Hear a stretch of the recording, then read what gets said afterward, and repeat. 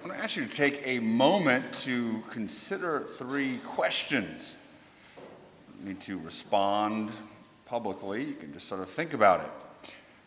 Do you remember the details of the homily that you heard last Sunday at whatever Mass you went to? Second, do you remember what the priest preached on in the homily, let's say, at Easter of last year? And probably, even more importantly, do any of you remember a homily that completely and utterly changed your life, that redirected your existence? Now, most people, if you think about these 3 questions, will probably answer in the negative. No, very hard time remembering details of homilies or homilies that changed your life. Although after last Mass, several people did remember my Pleasure Island homily from last year, but it didn't say that it changed their lives. Now, I'm not bringing this up to try to insinuate that somehow you are bad Catholics. The truth is, most people, even the most aware, simply don't remember these things. And probably because homilies, sermons, are best at inspiring someone for maybe a few days or for a week, or to instruct them about some matter of the faith. Rarely, at least from my own experience, do homilies have long, perduring effects. Rarely do they lead to deep conversions of the mind, heart, and life. Now, I bring that up because today we hear Jesus' Sermon on the Plain. A lot of people are familiar with the Sermon on the Mount in the Gospel of Matthew, but in the Gospel of Luke, he preaches something very similar, but on a flat surface, on a plain. It's one of the examples of Christ preaching to a crowd. We heard about it last week when Jesus was on the boat preaching to the crowd on the shore. Jesus did this quite often. And so as I was reflecting and preparing for the homily, I thought of that question. Did the people who heard Jesus remember the details of what he had to say?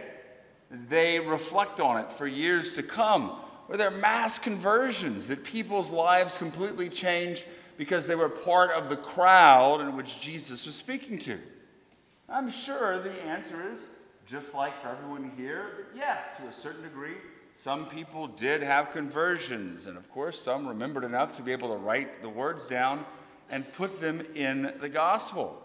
But I don't really see any convincing evidence that there were mass conversions or people remember what Jesus had to say. Yes, crowds followed him, but it seems to imply, at least the scripture does, they followed him because of his miracles, because of the healing, because they fed him. And so I would imagine the same for today was the same to a great degree for Jesus. So, keeping this in mind, what does bring about conversion?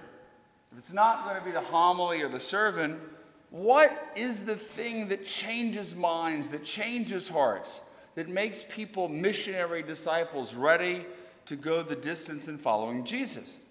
Well, this word conversion comes from the 2 Latin words con, which means usually with, and vertere, which means to turn. And so a conversion is to turn around from one thing to another. Well, there's another word in the English language that actually shares the same exact etymology. The second part tends to be, I think, in the past rather than the present. And that word is conversation. Conversion and conversation in the English language and their Latin etymology are connected. That a sermon may be good. A homily is fantastic for instructing, inspiring. But if you want to have a conversion, you've got to have and engage in a conversation. one-on-one, maybe in a small group, face-to-face, where people share minds and hearts, where there's a real human dialogue. We're not talking about making comments on Twitter or getting into arguments on some person's comment section on their Facebook page. Talking about real human conversation. It is conversation that leads to real and genuine conversion. Look at it in the lives of Jesus. The people who really followed the Lord, the ones who were the saints, were the ones who had conversations with Jesus. The apostles, Mary Magdalene, Martha and Mary, Lazarus, these individuals were the ones who followed the Lord, who were with him all the time. Not just hearing a word because they were a member of the crowd, but they were the ones who knew Jesus, lived with him, and had those conversations. And as a result, experienced real and lasting conversion.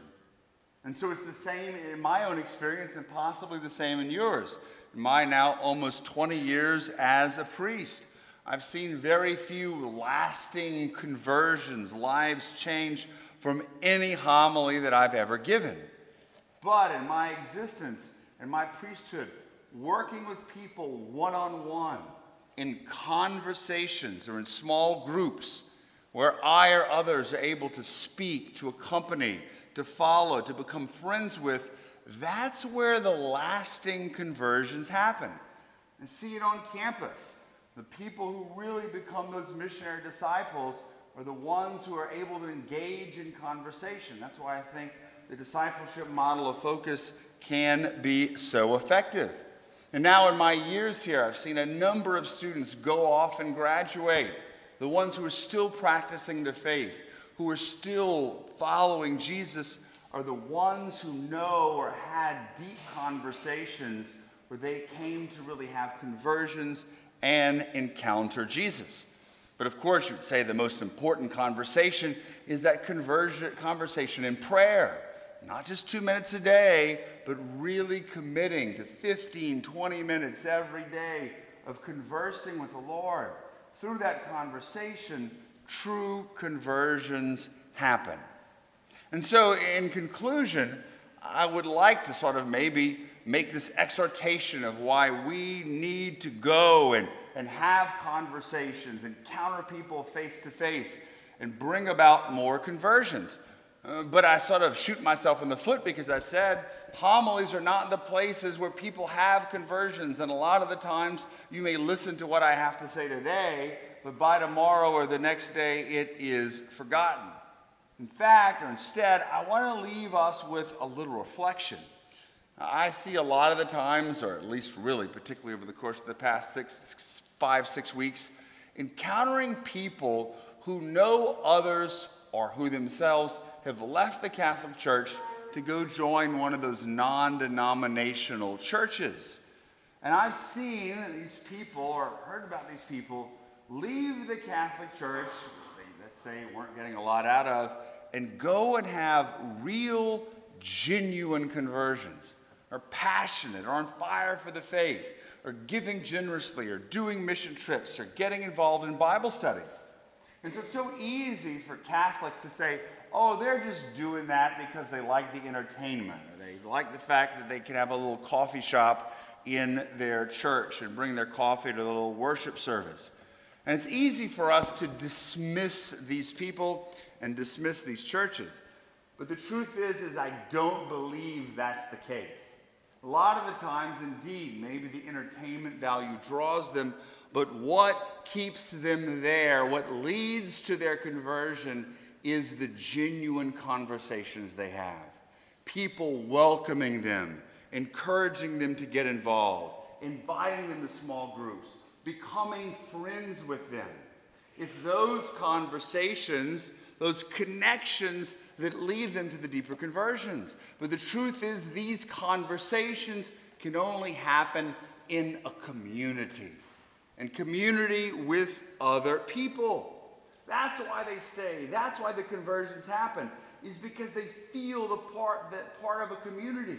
of a bigger whole where people are interested in them, where they talk to them, where they can get plugged in.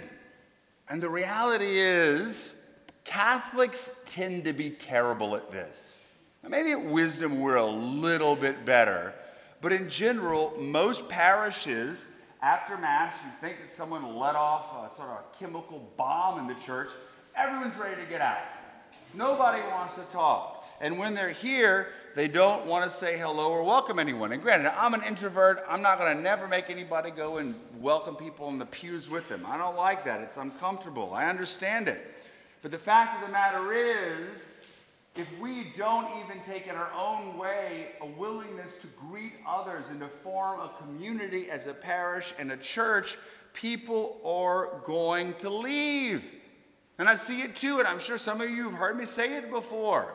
People who go out and they act like fools and get drunk and sleep around and do all these kind of stuff. The first question I'm going to ask you is, who are you doing it with? You weren't doing it by yourself. You were doing it with a bunch of your pagan friends.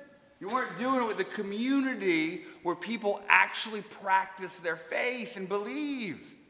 Because the faith is removed. If you want to be serious, you've got to be part of a community. You can't be an outlier who just comes and warms the pew and takes off. That is not living the faith.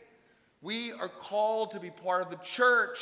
Jesus does not save us as individuals or call us just to have a personal relationship with him. That's important, but we have to do it in the context of the body of Christ, in relationship, not in isolation. I really honestly believe if Catholics would start living that, start living community and with the sacraments, then these other churches would be empty. And we'd have the big, beautiful churches instead of them. We'd have the lively churches instead of the other ones. But it's going to take us realizing the connection between these three words. Community leads to conversation, leads to conversion. That's the structure the Lord has given to us. That's the Lord, the structure hopes us to follow as we listen to his word, allow it to sink into our mind and heart, and have that deep conversion that leads even more to spreading the gospel and the upbuilding of the church. Amen.